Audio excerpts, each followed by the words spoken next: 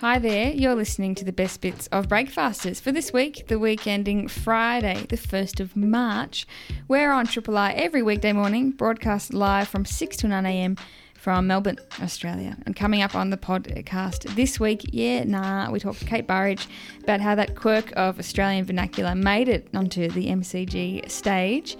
And beans, pulses and legumes, oh my. Michael Harden came in for Food Interlude and told us why we should be eating them.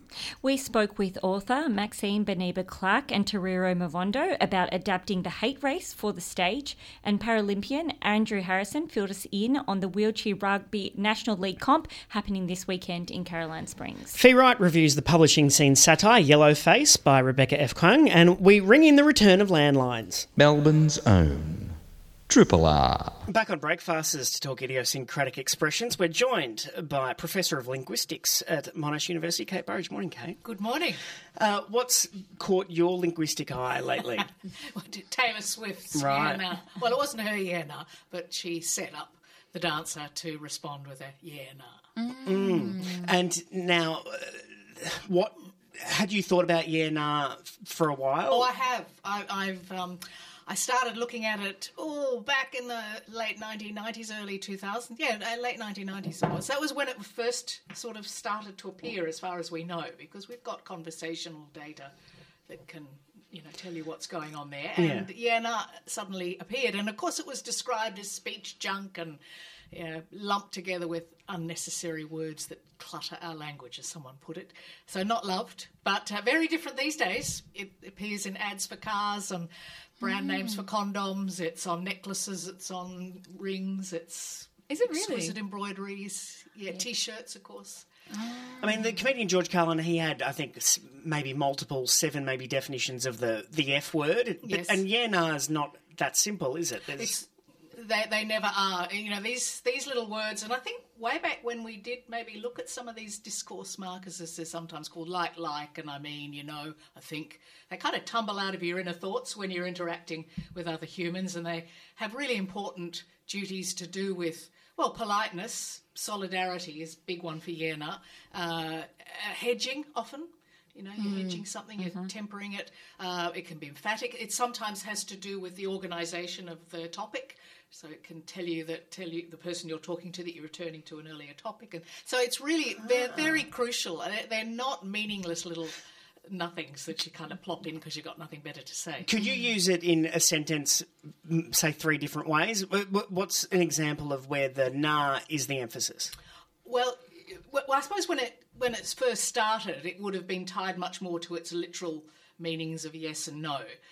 So if someone offered you something or offered to help you, do you want a lift? Yeah, no, I'm fine. So then the no is a bit blunt. The yeah kind of is a bit of cuddling. It's like going saying on. thank you, but no. Yes, that's right, exactly. But the interesting thing is that coming off the back of that is this very emphatic yes. So you enjoyed the Taylor Swift concert? Yeah, nah, she was brilliant. Yeah, nah, I had a ball. That yeah, nah, that's a very emphatic, very lively yes, and that no kind of knocks on the head any possibility of contradiction by raising doubts or whatever. So that's tied much more closely to the literal meanings. But the thing about these little markers is that as they progress through time, they get much more anchored in the world of the speaker, much more abstract, much more personal, subjective. And there's another yeah, nah that is probably the most common, and that's when you might be talking about something, there's a bit of a lull in the conversation, and someone says, yeah, nah, the concert was fantastic. Returning to maybe an earlier topic. As I was saying, exactly. It's like a pivot. Yes, but you're kind of acknowledging the person you're speaking to with that yeah, so you're bringing them in as well. A bit like the does that also. But then there's the one that's very Australian, and that's the kind of tempering a compliment. It's very much a part of Australia's... we have a problem with compliments because you don't want to stand out, you don't want to skite, but you don't want to reject the compliment, of course, because that would be ungracious. So, you're looking fabulous. Oh, yeah, no, it's just something I threw together. Or you get it in sports commentary a lot, or sports interviews, where someone compliments the player on how they've performed and they say, oh, yeah, no, but, the team was great and conditions were just right. And so you attribute your success to others. That's very much a part of it. Yeah, and you're just buying time. So if a footballer does say, yeah, nah, there's something humble about it. Yes, that's right, exactly. Would there be a reason that this hasn't caught on outside of Australia? Well, the Yeah Nah in the Taylor Swift concert is one that a colleague of mine, Izzy Burke, and she is a Swiftie, so I was writing it with her because she could supply the lyrics, and she's been tracking a different Yeah Nah, which appears in American English, and that's probably the one that was used at the concert. So what was the line that she said? It was, "We're never getting back together," and the dancer bellowed, "Yeah Nah." Mm-hmm. That's the sort of, well, it's been described as a sarcastic shutdown, yeah, nah. Yeah, sort of pretends that I'm a group, nah. Like an as if. Yeah. So very different from Australian yeah, nah. She's noticed it in younger people's speech here, but only so far that she's noticed anyway, in quoting. So, yeah, and I'm like, yeah, no, we're never going to get that sort of... So you're putting it in a quotation, so it's a kind of a safe way of shutting it down. So, because Australians, I don't think, have ever used yeah, nah as a, psych, sucked you in with a yeah and then cop it with a nah. No. But this dancer was. Well, that's what it seems to be more. But we're latching onto it as though it was the Australianism. Yes, that's right. 96,000 people at the MCG just went wild when they heard that, yeah, no. I mean, she's very good, isn't she? It's sort of, plopping down local references or, bits of phrases that people really respond to. And it's interesting. I mean, it just shows you just how much language bonds you, She's very aware of that. Yeah. Do we use it, do you think? Us individuals? Yeah. I think so. I bet you do. Yeah. I think they do. But that's the thing, you're so conscious of it now. Whenever you talk about a particular type of language you use, you think, do I use it? When do I use it? Do I use it incorrectly? Because is it becoming more accepted? Well, you may not use it as much as I do. It's more the baby boomers started it. Oh, really? Yes, and that's where we noticed it when Margaret Flory and I first looked at it, way back when. We didn't really find it in younger people's speech at all. So it was much the politeness stuff going on with baby boomers. And these days, I think Izzy mentioned that it's still more usual with baby boomers, but that shutdown yeah, nah, is not. That's the younger people's. And what about the ripple effect when language is kind of called out by a pop icon like Taylor Swift? Is it something that we become hyper aware of? Does it taper out? Do you kind of track a difference? Yeah, it could backfire. It could. Sorry, I got a squeaky chair. Yeah, I'll stay still. It could attract too much attention. Yeah, and that can happen. Then it can become, I don't know, like a weedy cliche or something. People, get a bit tired of it. These things are usually much more unconscious. They don't. Yes. They slip in the discourse without being noticed, unless, of course, you overuse them and then they become too much and draw too much attention to them. Some people have their favourite little discourse markers, and you start thinking, they've used a lot, and then it's all you hear. Yeah, exactly. Oh, I hate that. Yes. Is it something you see written down? It's interesting. It's the title of William McGuinness's new book. Yeah, now and the other phrases that made us who we are, or something like that. So it's starring in he's the main protagonist, I think, in his new book. But only in if you're trying to recreate dialogue. Yeah. I remember Margaret and I noticed it in Sea Change, that ABC drama way back. And I gather with their scripts there was a lot of ad-libbing, because it would not have been scripted at that time because people weren't aware of it. So there it was evidence, certainly, I think, that there was a fair bit of relaxed ad-libbing. We could delve into that, see if it was scripted or ad-libs. Yeah. So was that potentially William McGuinness? That's a good point. We'll look into it. No, it was, yes. I think David Wenham or Sigrid Thornton? Or I think it might have been the politician. John Howard. John Howard, yeah. That politician. There's a listener who lives in Yinna, which said that it's, I think, probably causing confusion. Pete. Oh, yeah, the town central. Oh, yeah. Gippsland.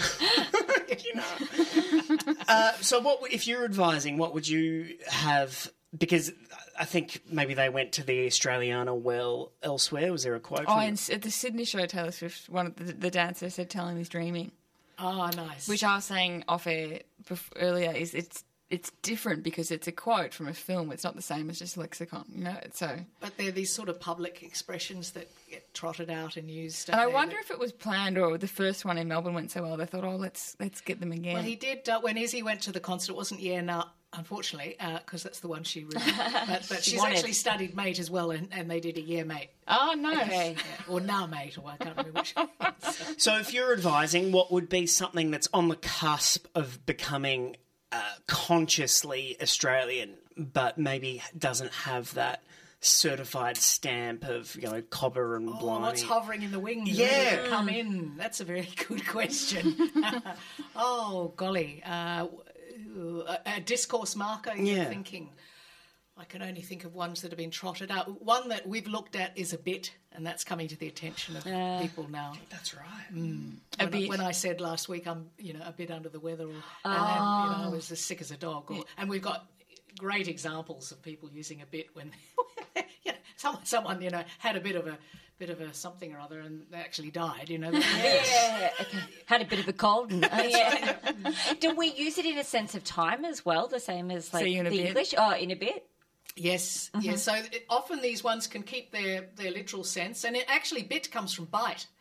So bite became a bit. So you have a bit of bread is a bite of bread. Originally it was. We're going back 1,000 years, mind you. And then you track this little word bite and bit over time. And yes, I don't like him a bit. It strengthens negators. I thought it might be a potential new negator because English is desperately in need of a new negative marker because that little "nt" is just too small.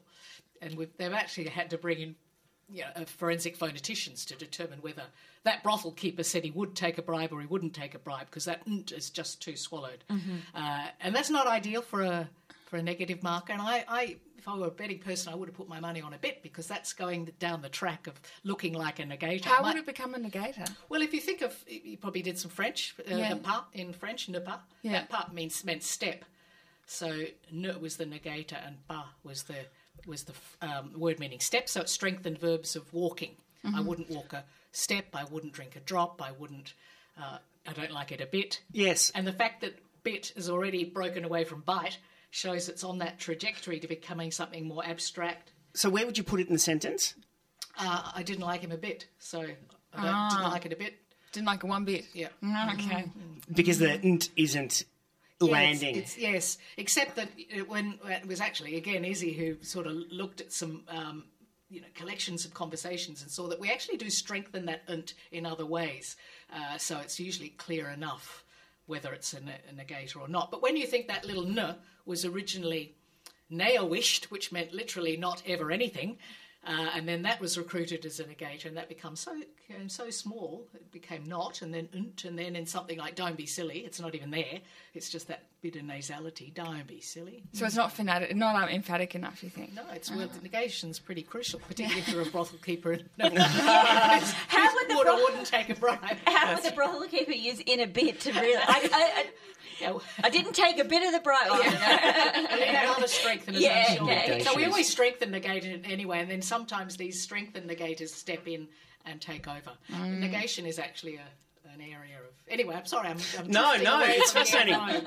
And so listeners suggest to be honest, or if I'm being honest, or I'm not going to lie, and perhaps there's something that's on the cusp of... is the hyphen joins... There's no line between... There's no space between the hyphen and the letters. Well, you could write them. I've seen it written in all different ways, but usually with a hyphen. And then, of course, there are other ones like no, yeah. We haven't even looked at those. Yeah, no, and then no, yeah, and there's a whole bucket load of other amazing variations. Can't wait to have you back. Yeah. And you mentioned 1,000 years ago, we'll speak off air about your medieval credentials. All right, Dr. Kate Boge, thanks very much. My pleasure, thank you. Triple R. I'm hungry. I want something to eat. Something with a crunch and very sweet.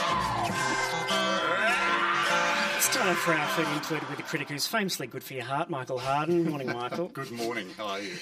Good, and very interested in the conversation today. I haven't thought about beans a lot. Yeah, they're sort of one of those foods that somebody goes, beans and pulses, and your eyes glaze over and you just want to go and have a lie down. You know, it's kind of like they're not super glamorous, you know. So, but I was kind of like thinking, you know, I started to think about beans and like, you know, particularly sort of given cost of living pressures and everything on people, and sort of like, you know, it's a way of you know, saving a bit in the budget. And the more you look into them, the more they're kind of amazing. So, you know, and obviously I am not alone in this because bean sales are currently soaring. They said some stats like in the US they've created they've increased by like 400%.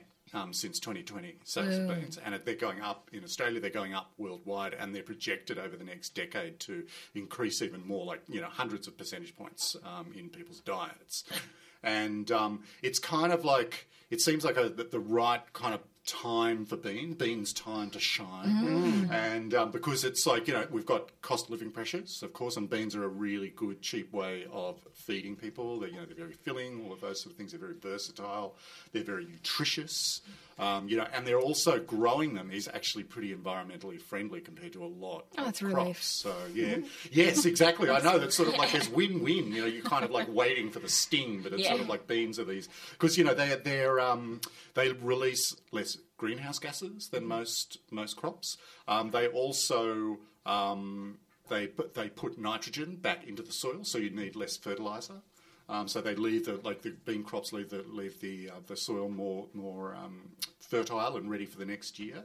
They're drought resistant.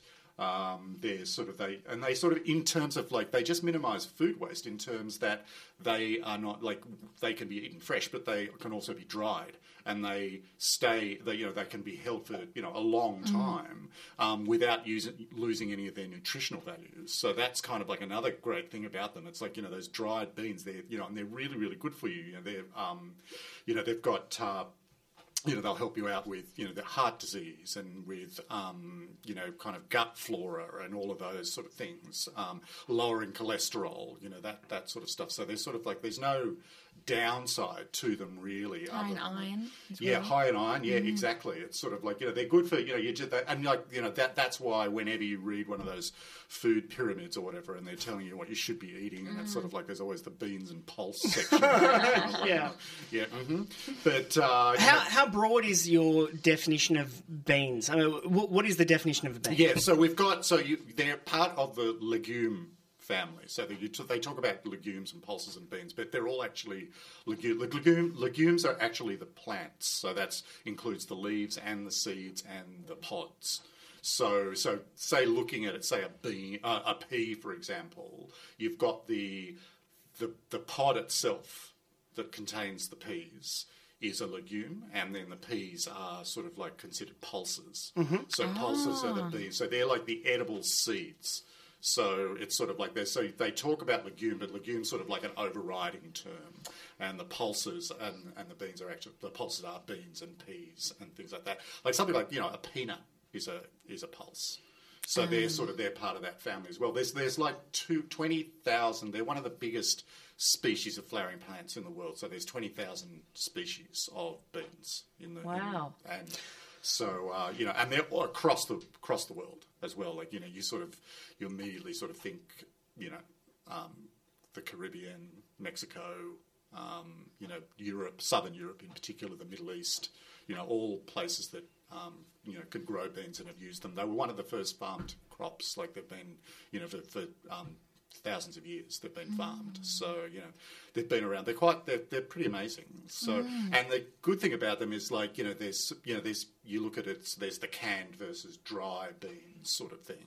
And even with canned beans, they're still really good for you. They're, you know, the problem with the only thing that you have to watch with canned beans is that they will be reasonably high in sodium, because in order to preserve them in the can, they have to put. But if you wash them before you use them, that reduces the amount of sodium in them by about 40%. So they're still like, that's the great thing about it. It's sort of like, and how that was sort of like my gateway drug into how, like, cooking with beans was canned beans, because, they are so convenient. And you can make, like, brilliant things, like, it's like a really quick curry, for example, an Indian curry with chickpeas and spinach and onions, and then, you put cumin and turmeric and chili powder in there, and it's sort of like you can have this, like, really delicious, very nutritious, bean, like, chickpea curry in, like, less than half an hour. So, but there is a good thing to be said for the dried ones as well. So dried ones are generally cheaper. Like, if you like,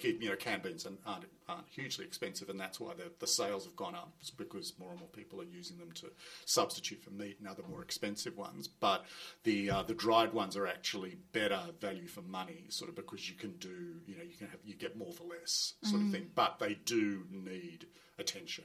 So I think that's sort of the stumbling block with beans with a lot of people. It's sort of like you kind of look at a packet of dried beans and they're these hard kind of things, and you're thinking, how on earth am I going to? And you think about soaking and cooking and all of that sort of stuff. Do you have to soak? I wasn't sure if that was one of those things that you actually don't. You have don't to do. have to. Yeah. Soaking can sometimes be better. One of the things about soaking, if you're worrying about beans making you fart too much, then soaking will soak all the farts out. Yeah, you soak the farts away is the Bean Council's new that why people do it? slogan. Now they're coming up against the mushiness, and people, if they're prepared badly, it's like baby food. Yeah, that's the thing. It's sort of like the texture, which I think a lot of people are a little bit concerned about with, the texture of canned beans in particular. But I think, things like cannellini beans and chickpeas are pretty good in cans. Like they maintain their texture pretty well. Things like, I would say, put the red kidney bean down and do it yourself. Because they're just, I think there's something about the canning process with kidney beans that I just think it's kind of like the dried one is just streets and streets and streets ahead. Okay. So, so you want to be doing a bit of that. The good thing about it, though, like, there is a bit of a process to it. Like, you do need to kind of, it's best to soak them overnight. Like dried beans, empty them out into a sieve, go through it, because there'll be little stones and rocks and bits and stuff from the harvesting process, so you need to do that first. Then you can soak them overnight, and then you can sort of cook them. You can either cook them up to sort of just be plain beans, but you can soak them, and then you can also freeze them. Like, cooked beans also can be frozen really easily, and they, and you can maintain them there. So if you're going to be doing this process, think ahead. Think about, sort of having a bunch of different, frozen beans in you, so that you can sort of like just whack it into a soup or whatever. The other thing that I love about dried beans is that because you're cooking them, you are in control of the texture and the flavour. So it depends on what you're cooking with them, because they need to be rehydrated. And so if you're cooking them in, like, say, chicken stock or vegetable stock, or with tomatoes and onions and garlic and peppercorns and chili and all of those sort of things, that's all getting soaked up into the flesh of the bean. So it's sort of like just adding this depth of flavour that you don't get otherwise. So it's like, I just love the idea that you're more in control, like control freak. You're more in control of the flavour of the bean and the texture as well. So I find as well, because I eat a lot of beans, not eating meat, but the black beans can be a little bit tricky. Yes.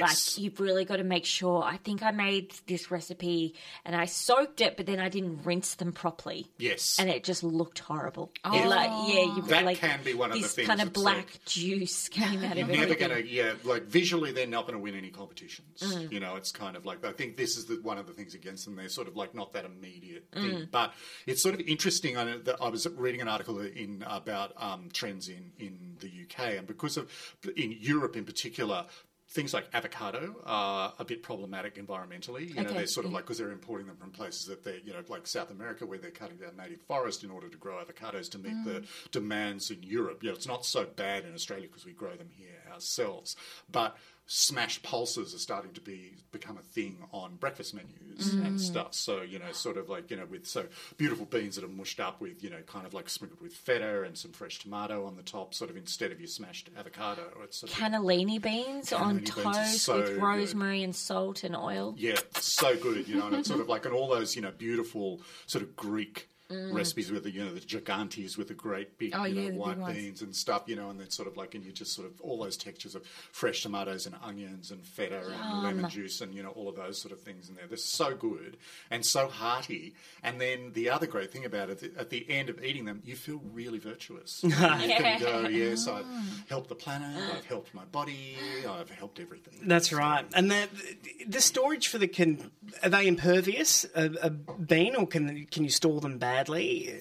Could they overheat and sweat? Or Not once they're dry, they're pretty hardy little things. Like you probably, but like anything, you probably want to use it sooner rather than later. It's like you don't want to have it like the bag of beans with cobwebs and weevils in it.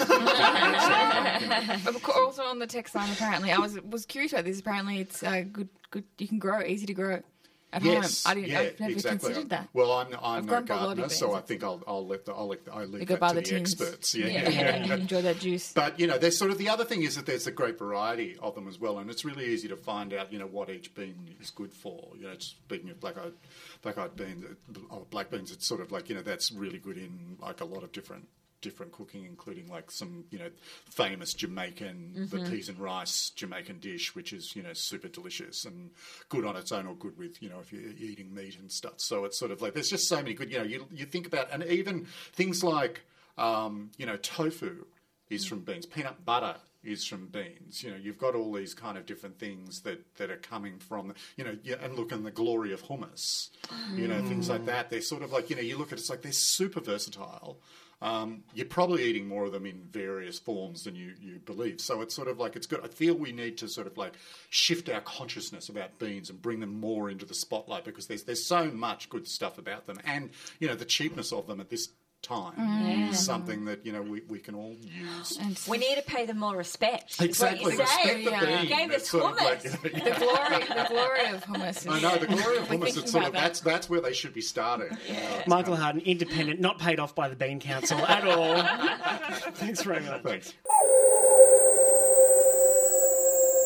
Triple R. Maxine Beneba-Clark is a writer, poet and author of titles including Carrying the World, which won the Victorian Premier's Prize for Poetry, Foreign Soil, which took home Literary Fiction Book of the Year at the Australian Book Industry Awards, her picture book collaboration, The Patchwork Pipe, which won the Crichton Award for Children's Book Illustration, and a memoir, The Hate Race, which won the New South Wales Premier's Literary Award. Now, The Hate Race, which details her experiences growing up in Sydney in the 70s and 80s, has been adapted to the stage, co-directed by Tariro Mavondo, and to tell us about it, both Maxine and Tariro join us now. Welcome, both of you, to Breakfasters. Thank you. Thanks for having us. Yeah, thank you very much. Tariro, to spare Maxine from any painful self-aggrandisement, can you tell us about the source text and what makes it so fertile for theatrical adaptation? Yeah, I mean, I fangirl Maxine all the time. I remember reading The Hate Race 10 years ago, and for me, as a black woman who also grew up in Australia, the source material it took me a while to read it because it was so close and so familiar to me. And I think a lot of women that I speak to who carry bodies like ours really relate to Maxine's experiences. And I think in this particularly, I would say a time where there's a lot of tension in terms of race politics. I think it is a beautiful work because I think Maxine has created an invitation. It's a conversation to talk about race, and it's not about shaming, it's not about guilting. It's actually just about, an invitation to go, who are you in these series of characters that we see on stage? And they're so nuanced as well. And it's sort of like these microaggressions that sometimes it's sort of like you go, oh, is that racism, isn't it? But as you kind of go through the play, it's a collection of these sort of really micro moments that really shape someone's context and someone's experience. And so I feel like it's a beautiful invitation to talk about race. And Maxine, what about your relationship now to see it evolve and change? How do you approach that seminal work? Yeah, I think the beautiful thing about the experience has been having other hands in the pot, you know. People like Tariro and like Courtney, the co-director, and Zara, the actor, and Kuda, the musician, who all have their own experiences, you know, with race in Australia from various backgrounds and histories. And they bring that to the stage. And so I think this offering up of the text to say, look, you know, you can put your interpretation on this now has been really great. Writing a memoir is such a solitary process. You know, it's just you and a bottle of wine in the middle of the night, you know. Kind of existential reckoning. And so this feels a lot more playful, and, you know, I've just had the opportunity to watch a lot of other amazing artists do their thing, you know, with the stage design and the costume design and the set, and it all feels like magic being someone that normally works on the page. Can we talk a little bit about Zara Newman? She did the audiobook for the Hate Race originally, and I feel like watching her on stage, I couldn't imagine anybody else doing it. Did you have her in mind when this was being developed, or? Yeah, Zara has been part of the development from the beginning, and in fact I met her when my publishers put out a call out for actors of colour to read the audiobook. And I thought, I'm not going to research anyone, I'm just going to listen to the first, they had to read the first chapter. And when I heard her, I thought, this is exactly the way I would read the book, you know. And I had this thing about, I don't want to read it myself, because then people will be like in their car listening to me read my memoir, which seemed really weird. And of course, you know, the interesting thing about that is, you know, Zara came to Australia when she was 14. She's of Jamaican background, so she grew up in Jamaica. So the accent she had in that reading was a performed Australian accent, you know, which I find fascinating, given that was the reading that I kind of thought, yeah, this is the one. And of course, once they kind of unblinded them and I saw the names, I thought, oh, who is this person? And started researching her. And then she exploded at that time. She was suddenly everywhere in everything. And yeah, she's a master at one-person productions. So I think that plus coming from a similar background, you know, being able to do my grandmother's voice, you know, in her natural voice. It's a lot of pressure. Those kinds of things. And there was a community elder actually on the first night, and she came and she said, oh, that actress, she did the accent so perfectly. And I said, no, that's her accent. She wasn't performing, she was performing the English and the Australian accent. The audience was getting quite up and about on the first night. I think there were some people who were, the certain parts of the text were really resonating with when she was talking about the food and all that. They were sort of singing out. And so it was nice to see a lot of activity. And it's such a beautiful like performance. It's such a fusion of like poetry and music, and then obviously dealing with like, you know, race and discrimination, and then also moments of just like there's such comic relief and nostalgia. Like, how did you kind of approach balancing, I guess, that? Yeah, balance? that was really important for us to find the balance, and also the absurdity of racism. There's the white girl poem, and then underneath the white girl poem is accidentally Kelly Street.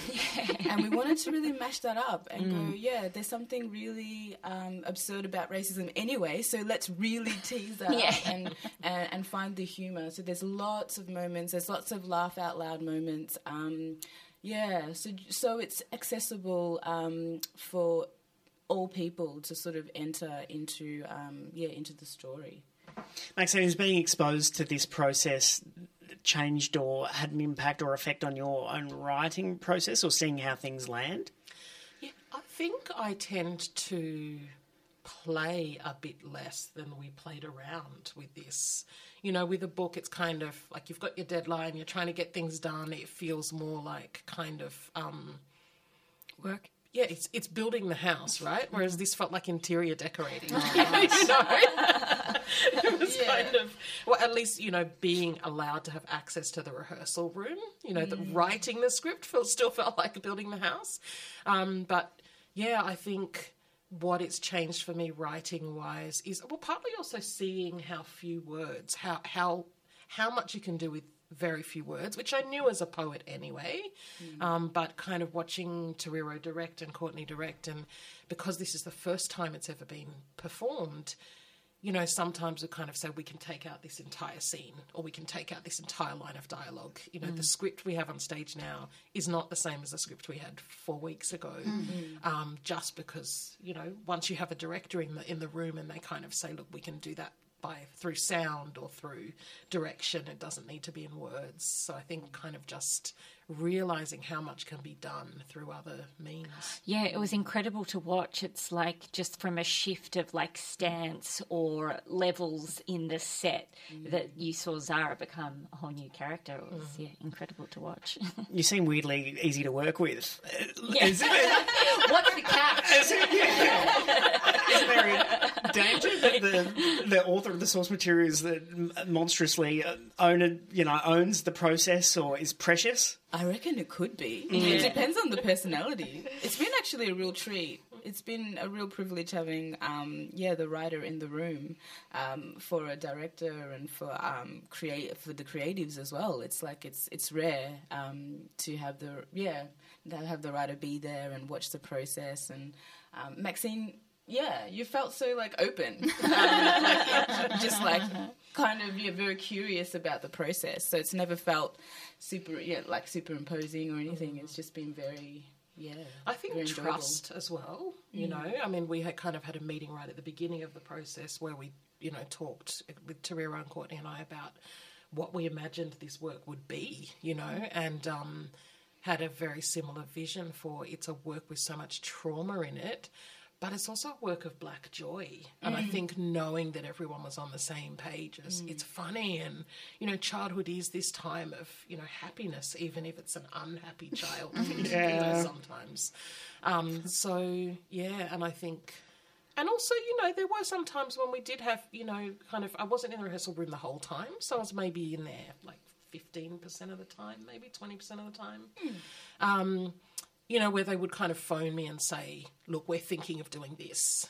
What do you think? Or do you want to come in for a couple of hours and watch what we've done? So there was kind of a lot of back and forth. I knew that if they were going to make a really drastic change, they would call me in and show it to me. There were moments where we were like, ooh, This text is on school syllabus now, isn't it? Yeah. So will students come to watch? Did you have any of that in mind in development, or it's not about them?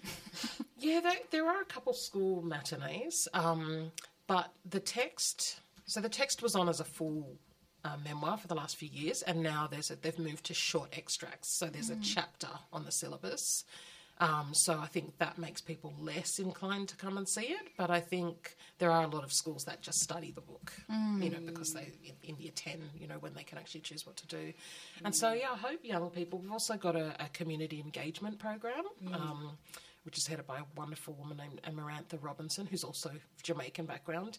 And so we've got a lot of young people coming in and doing workshops and then going into the production after the workshops, which is something we really wanted, was kind of to open it up to the next generation and say, look, here are some tools for you to learn to tell your own stories as well. As a writer, how does that feel to get behind, to deconstruct your own work or to be privy to that? Is there something and as a theatre maker, it's like, well, we've done our best to display it here. Talking about it undermines all the decisions that inform the presentation. I mean... can you speak to that at all, or is it just brilliant to get the message out there, no matter how? I think it's important to do it in different forms. I think what Amarantha has curated is such a holistic sort of program. So there's a peace pod upstairs, which was run by Polar Practice, which is a all BIPOC therapists, and it's there for anyone who felt particularly very kind of overwhelmed with emotion after or before seeing the work. And then spoken word is such a immediate an urgent art form to get your message across. And so there's going to be some of the best poets who are performing, and there's an open mic segment for poets who want to perform on the day in the next 2 weekends. I think so. That opportunity, and then there's learning. Yeah, there's workshop opportunities for young people who want to delve more into poetry and writing. So I think actually what Maxine has opened up is sort of like these gateways of just accessing it in different ways for different people.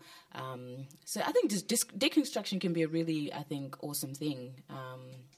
In this instance. Well, it's all happening, isn't it? Tariro Mavondo is the co-director with Courtney Stewart of The Hate Race, and Maxine Benema Clark is the author and writer. It's very exciting. It's on till the 17th of March. Yes. At Beckett Theatre at the Malthouse. And can I ask about your wine tipple?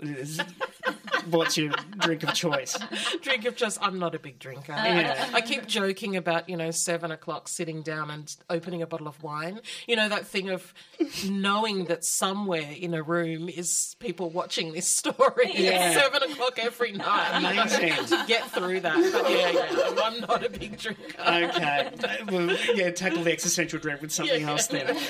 Tariro Mavondo and Maxine Benema Clark are behind The Hate Race until 17th of March at Beckett Theatre at the Malthouse. Thank you very much for being here.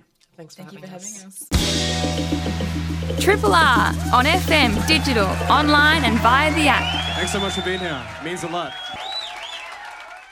Andrew Harrison is a two-time gold medal winning Paralympian who first represented Australia in wheelchair rugby at the 2007 Chris Handy Cup in Invercargill, New Zealand, competed in the London 2012, Rio 2016 and 2020 Tokyo Games, along the way becoming the first team in wheelchair rugby history to win consecutive Paralympic gold medals and a world title in a 4-year period. Andrew is presently coach of the Box Hill team and organiser of the Wheelchair Rugby National League Melbourne Invitational, which takes place this weekend. And to tell us about it, the Medal of the Order of Australia recipient joins us now. Andrew, welcome to Breakfasters. Cheers, thanks for having us. It's our deep and abiding pleasure. Now, you have an interesting story about getting into the sport. Who introduced you? Yeah, so I had a diving accident in 2004, which left me a quadriplegic. And when I was in rehab, I was sort of coaxed by one of the guys who was on the team at the time, and he said, "Hey, come here, check out wheelchair rugby." And I was sort of like, wheelchair rugby seems a bit odd, but hey, I'll give it a go. So I went out there, and as soon as I seen it, I was like, where do I sign up? How do I play? Let's get involved in this. And it's sort of just been wheelchair rugby ever since. What is wheelchair rugby? Can you describe it? Best way to describe it is demolition derby for wheelchairs. That is the simple way to put it. But it is basically a mix of a few sports put together to give the ability for people like myself who have quadriplegia or a disability very similar to it, the ability to get into sport, because we probably don't have the function to be able to play basketball and sort of compete with those guys, whereas a sport was introduced for people with less function, and that's where wheelchair rugby was born, and it's gone from there, and it's going from strength to strength. So you said it's like a mixture of sports. Can you kind of take us through that a little bit? So it's played on a basketball court, is that right? Yeah, that's correct. So played on a normal basketball court. Yep. And we have cones at each end, which we have to score between, which is like scoring a try in your normal rugby. But there's different rules, so a little bit of basketball comes into that. So we've got over and back, so you know, with your halfway line. Yep. We've got a shot clock, so you've got to score from one end to the other in 40 seconds, and you've got to get from one end to halfway in 12 seconds. So, you know, it's a really quick, fast-paced game, and especially when you're moving around in a big battering ram, it definitely is a very, very, spectacular sport. How are the injuries you get while playing? I'm, touch wood, have been quite sort of lucky over my almost 2 decades playing. Really sort of only done probably 4 fingers and a nose. So, I count myself pretty lucky. What about your opponents? I mean, for a sport that is as full contact as it is, like wheelchair rugby's probably pretty safe. I mean, you have those injuries where you might, pull a muscle or something along those lines, but serious injuries is pretty few and far between. Do you have specific chairs for it? Yes, we do, yeah. So we've got a custom-made chair Looks a little like something out of Mad Max. Yeah. You know, it's got the huge bits of metal around the front of it. The wheels are cambered for speed and cornering, and you know they're built to crash into other chairs.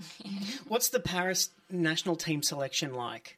Oh, that's a big window there. There's a lot of good players, you know, really pushing for, you know, only a few spots. And, you know, the greatest thing about wheelchair rugby, especially here in Australia, is that we have so many numbers now getting involved that the national team are looking unbelievable. And, you know, they're really going to give it to all the other teams when it comes Paris. But it wasn't necessarily easy for you. You got some setbacks, didn't you? It wasn't clear sailing into the national team. Yeah, no. And I mean, it's when you, after an accident, you're a bit unclear on where your life's going to go. So when I was introduced to wheelchair rugby, I was sort of determined that that's what I wanted to do. But then, I mean, like everyone in life, you have setbacks and there's always things that get in your way. And I was just fortunate enough that I was able to navigate my way around that and have a great career with the national team. And now you're a coach. Do you still play? I play a little bit. So I play in our local league competition that we have here in Melbourne. And, you know, I really enjoy that. When it comes to the international and the sort of nationals here in Australia, probably not so much. I probably haven't done a lot of fitness since I retired from the Australian team. So I enjoy the coaching because it's a different aspect. I'm still able to be involved in the game, but from a different point.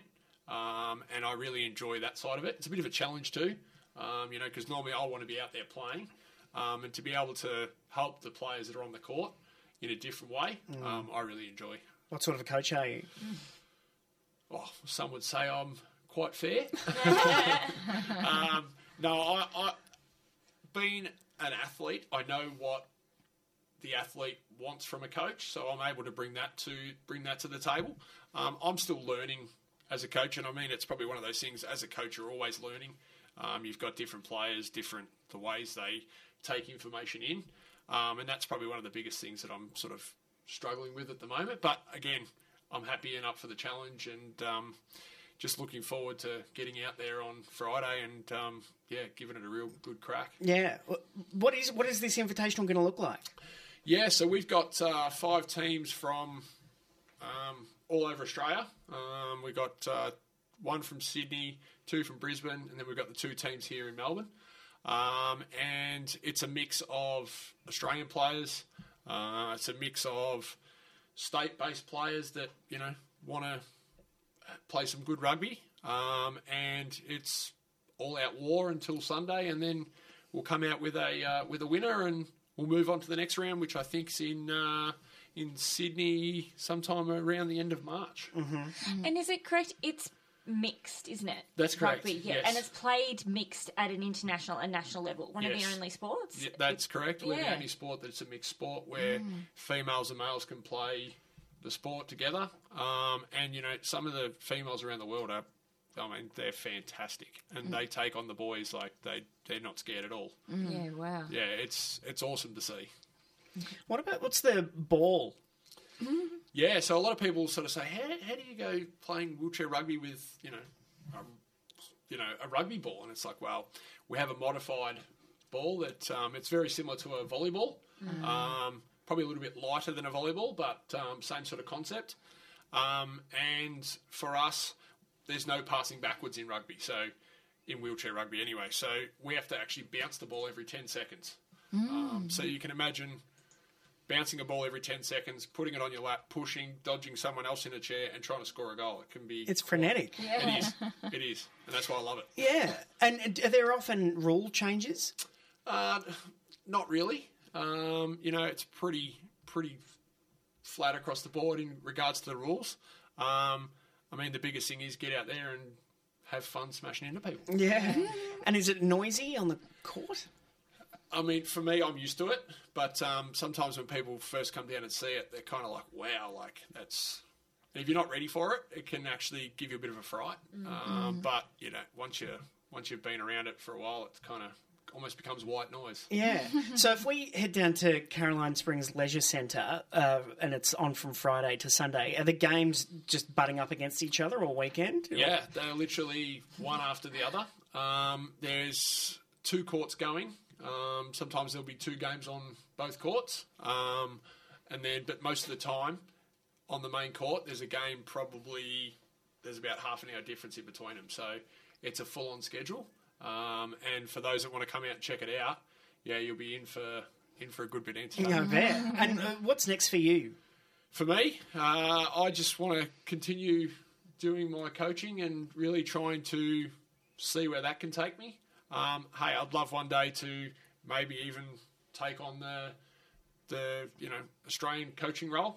I mean, that's a very long-term goal. But at the moment, I'm quite happy just kicking along here in Victoria and helping new players come through and going from there. Nice. Well, Andrew Harrison is behind the, what are we calling it? The Wheelchair Rugby National League Melbourne Invitational, which takes place Friday the 1st to Sunday the 3rd of March. It's at Caroline Springs Leisure Centre on the parade in Caroline Springs. And for more info, shall we head to the Disability Sport and Recreation website? Yeah, that's the best place to go and get all the information, and also on our socials. Nice. dsr.org.au is where to go for that website. Andrew Harrison, great pleasure to have you in. Cheers. Thanks for having us. Triple R.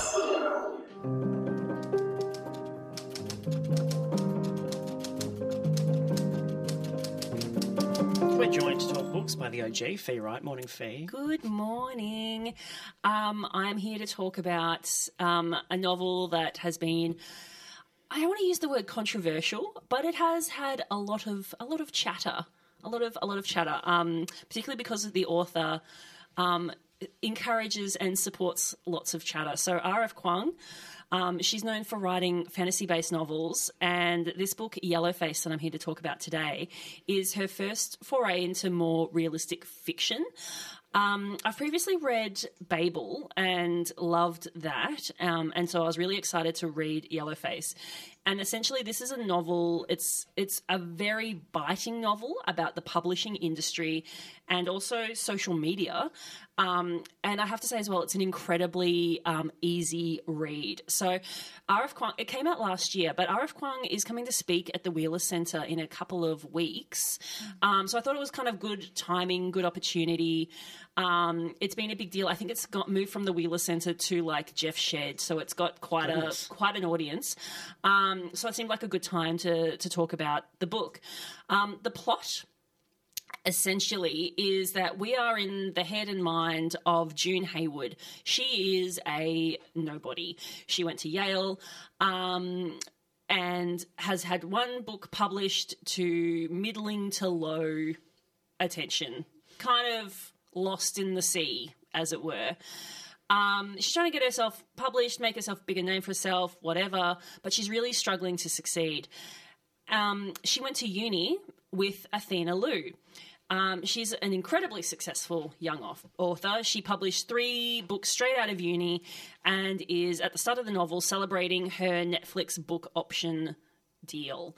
So Athena and June, obviously, they went to uni, they kept in touch. We hear that entire relationship from June's perspective, and she is quite dismissive of Athena and their friendship. She's like, we see each other a couple of times a month, we hang out, usually because Athena wants to, like, whatever, kind of dismissive. June is white and Athena is Asian, and this is important for where we're going with the book. You can probably tell by the title, Yellowface. So Athena dies in a freak accident. You know this in the first sentence. This is not a spoiler. She dies in a freak accident while June is the only one present, and June decides to steal Athena's unpublished forthcoming manuscript. She line edits the book, which is all about World War I Chinese labourers, and gets it published under the ethnically ambiguous name Juniper Song, and it's a massive runaway hit. This is a very uncomfortable book. Athena, whose only crime is to be talented and successful, is portrayed as a bit up herself and wanky. So June is only able to steal the manuscript because Athena insists on typing it up on a typewriter and doesn't share any ideas about drafts until it's finished. So she's done nothing wrong here except be successful and not work in a traditional manner. So obviously, you know, she had it coming, according to June. And June just makes my teeth itch because you are just so uncomfortable with her and her inner life and the way she justifies her choices. You know, she focuses on the labour that she puts into the book, the editing, the construction of the narratives, world-building support. And these are all things that June claims to have done, but it's unclear how accurate that is because she does... I mean, how reliable can this person actually be? You know, she's kind of... It's pretty accepted at this point that someone who's doing this kind of thievery and duplicitousness is unreliable. It's also very 2020s because there is so much Twitter discussion in the book and so much social media discussion, particularly around things of own voices narratives and the justification of diversity and the commodification of diversity is just this really interesting discussion that Kwong's exploring. And she also lampoons it quite a lot because some of it absolutely reads like Twitter threads that I've seen over white authors and the relationship with creating characters that are people of colour. She spends a lot of time discussing different elements of the publishing industry, who gets to be published, how they get to be published, who gets the fame and the glory. And all of these comments are scattered throughout the novel and give this strong sense that we're like peeking behind the curtain of publishing. And it's this very secretive thing, but it's also just so dark at points. So, for example, there's a scene where June feels really vindicated in her theft. She attends a speaking event at a Chinese-American social club. It's supremely awkward because the people inviting her are shocked that she's clearly not Asian. And then she is thanked by a member of the public whose father was involved in the labour dispute that was in June/Athena's book.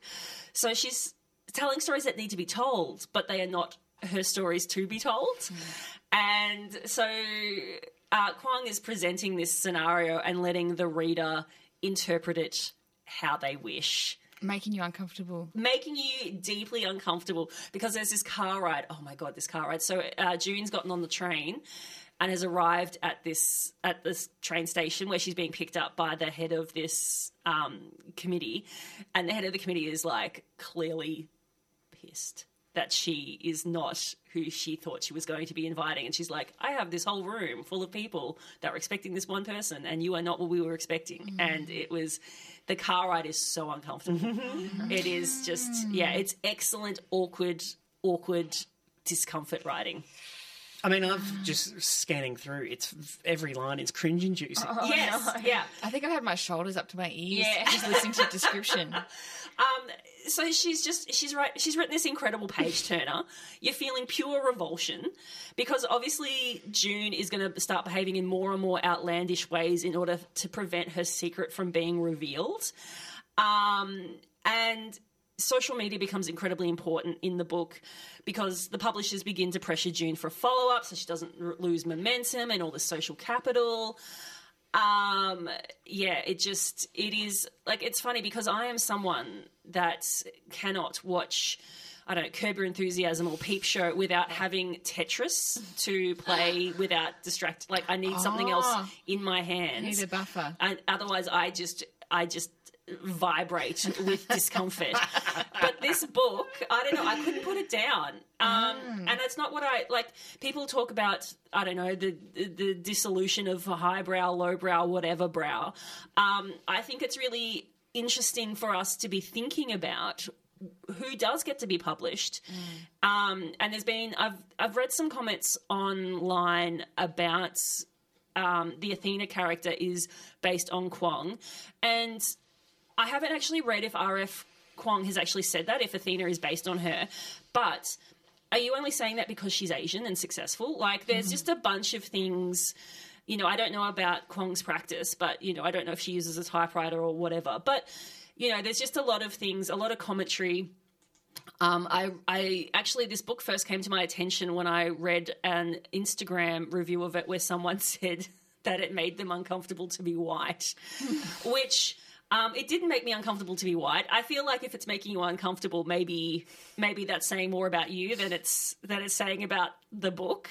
The discomfort I had was with the social awkwardness and the fact that it's obviously holding up a pretty unpleasant Black Mirror style image. It's been described in one review as a thriller. Would you call it that? Yes, because you don't know how it's going to end. How is she going to get out of this mess? Because she's in a real pickle. Okay. A pickle of her own making, sure. And it's also, like, the way she just glibly floats past watching her friend die is just... It is so odd and strange. And I think about it, like, once a week. I read it over the summer. And as soon as I read it, I put my name down in our little, like, book review spreadsheet. I was like, I am doing this next. But it's been a solid, 5 weeks since I've read it. And just sitting out in the green room before getting on air, I started reading it again. Like, I picked it up and I was just sitting there and started again. And I remember I'm back on page 4. Wow. Like, it has this incredible reread ability too. And because it is so uncomfortable, is that what's propelling you towards the end? Is finding out how she's that resolution. Yeah, the resolution. Yes. It looks like that event is maybe sold out already. Whoops. Yeah, no. I mean, well, that's what it was. So, Rebecca Kwang in the book Yellowface. How does Yellowface reflect on the publishing industry? Not kindly.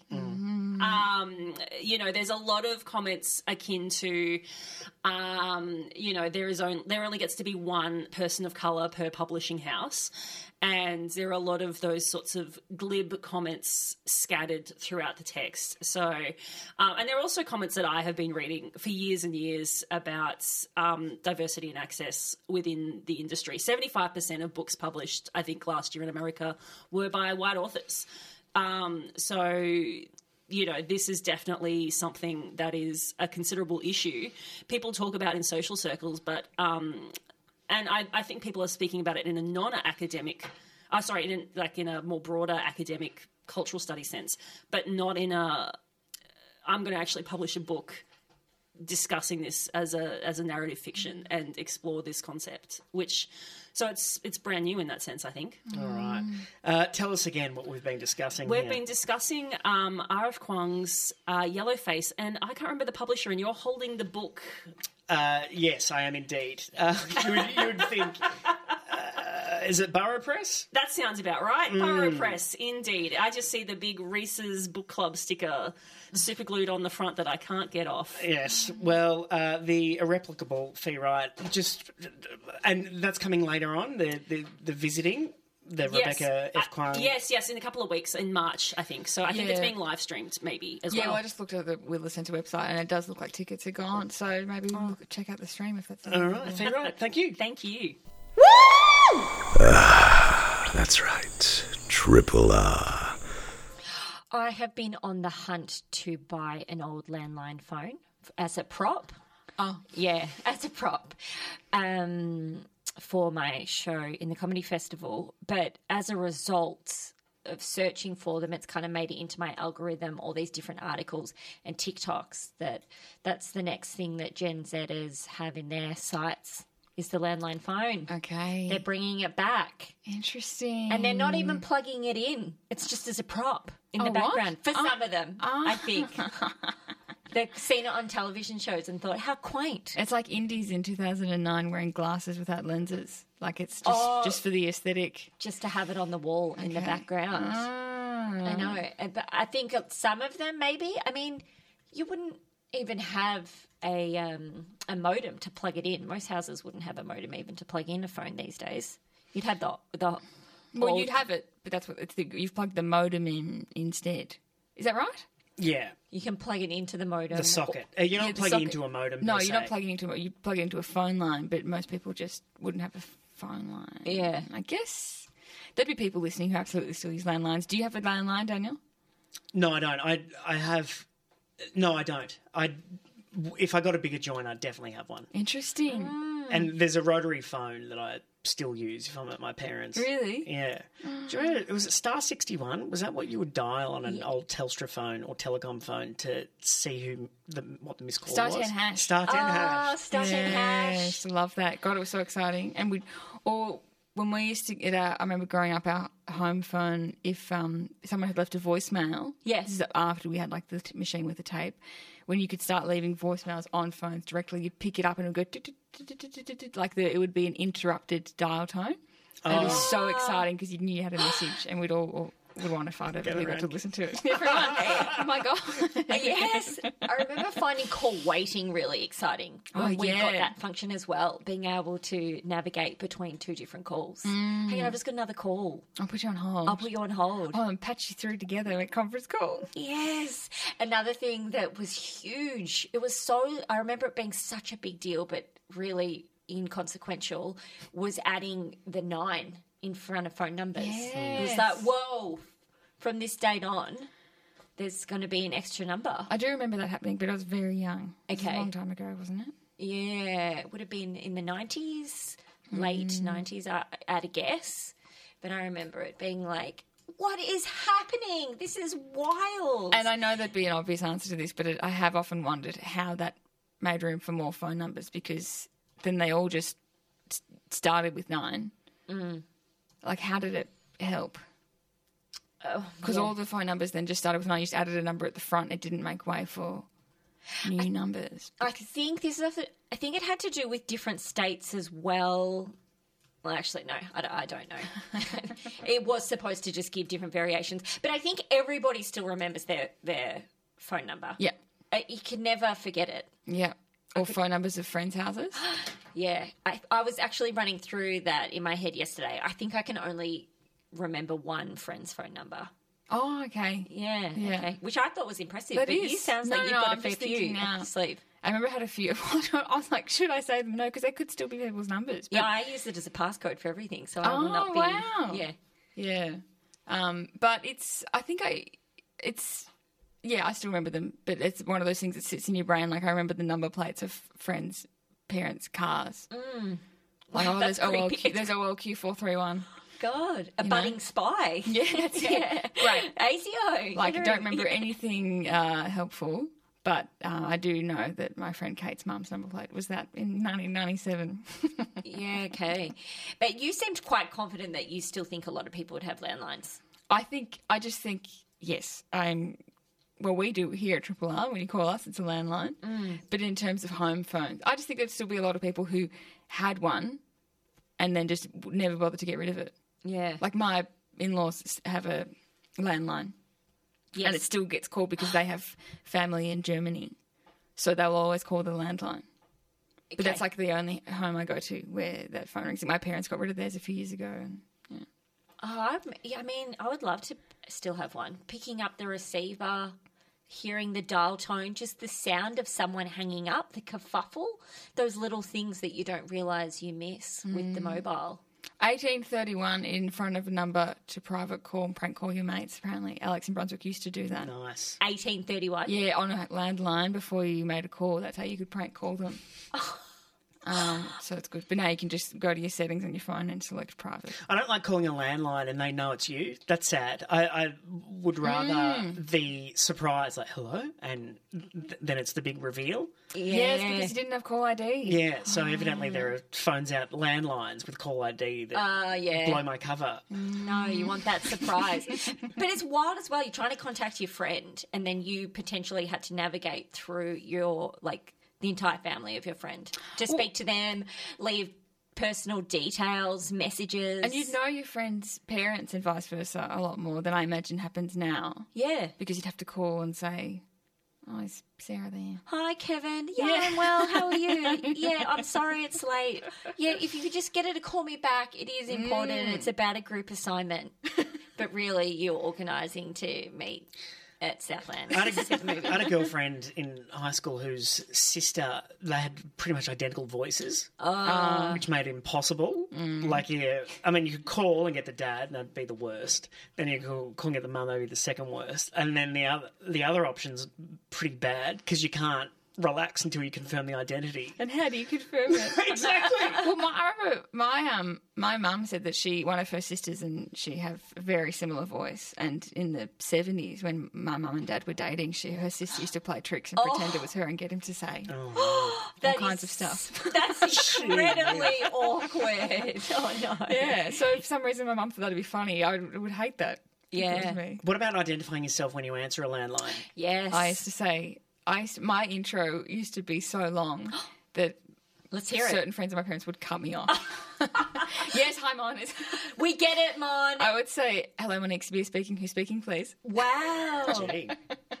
Monique Sabir, full name. So, who's speaking, please? Or throw it in the end. And I'd usually get to, hello, Monique. Yes, hi, Mon. Hi. It's Belinda. Can you put your mum on the phone? I love that. Don't you want to know who I am and where I am? It's a prompt call to action. 11 years old wearing a headset.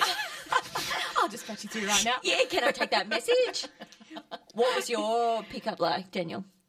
Yeah, I said my name as in Daniel speaking. But I wonder whether that's, because no one does that anymore, whether that's giving too much away, because it's like there's scammers. I say Monique speaking if I don't know the number. On your mobile? On my mobile, yeah. Yeah, no, definitely. I remember we moved our phone into an old cupboard, a big cupboard, like it was walk-in under the stairs, and made like a makeshift phone booth. That we would sit in there, or my sisters would sit in there for hours, like, get out! I'm waiting on a call. Like, who's in there that had a little light?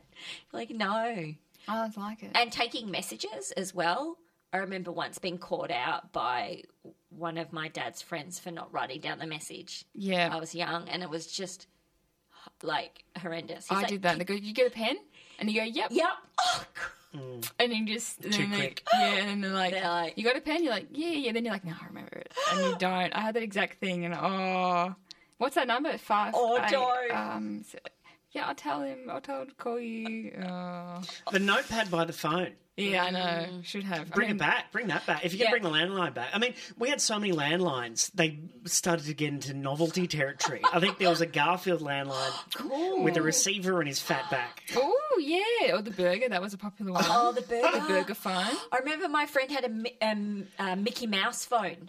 Oh, that was cool. The novelty phone. Someone as well on the text line has offered up an old landline if you need it as a prop. Wow. God. What are we talking? Because I'm looking for... clunky handpiece and curly cord. It's all about the curly cord. That's perfect. You had isn't me.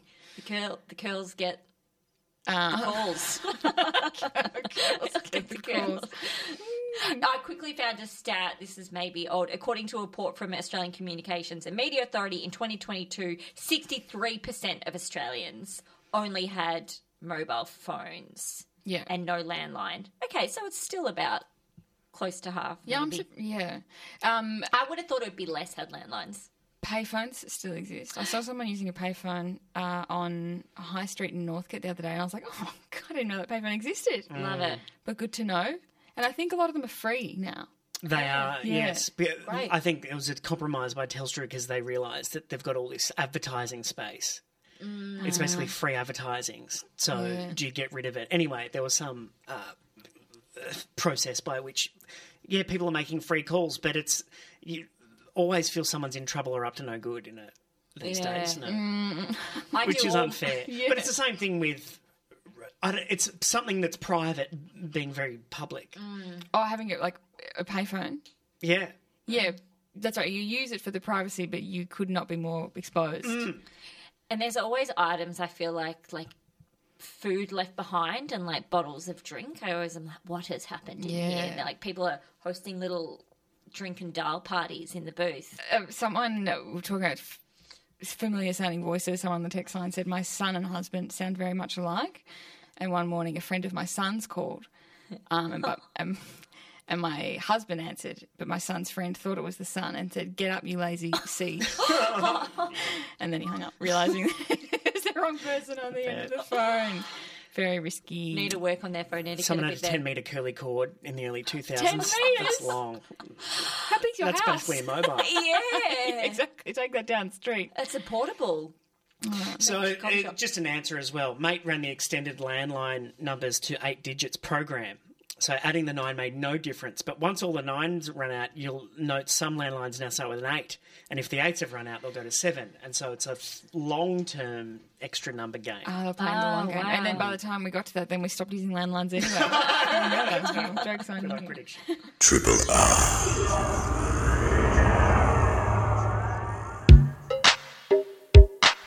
Thanks for listening to a podcast of the best bits of Breakfasters, the Monday to Friday breakfast show broadcast live on Triple R from Melbourne, Australia. Feel free to get in touch with us via Facebook, Twitter, Instagram, or via the Triple R website.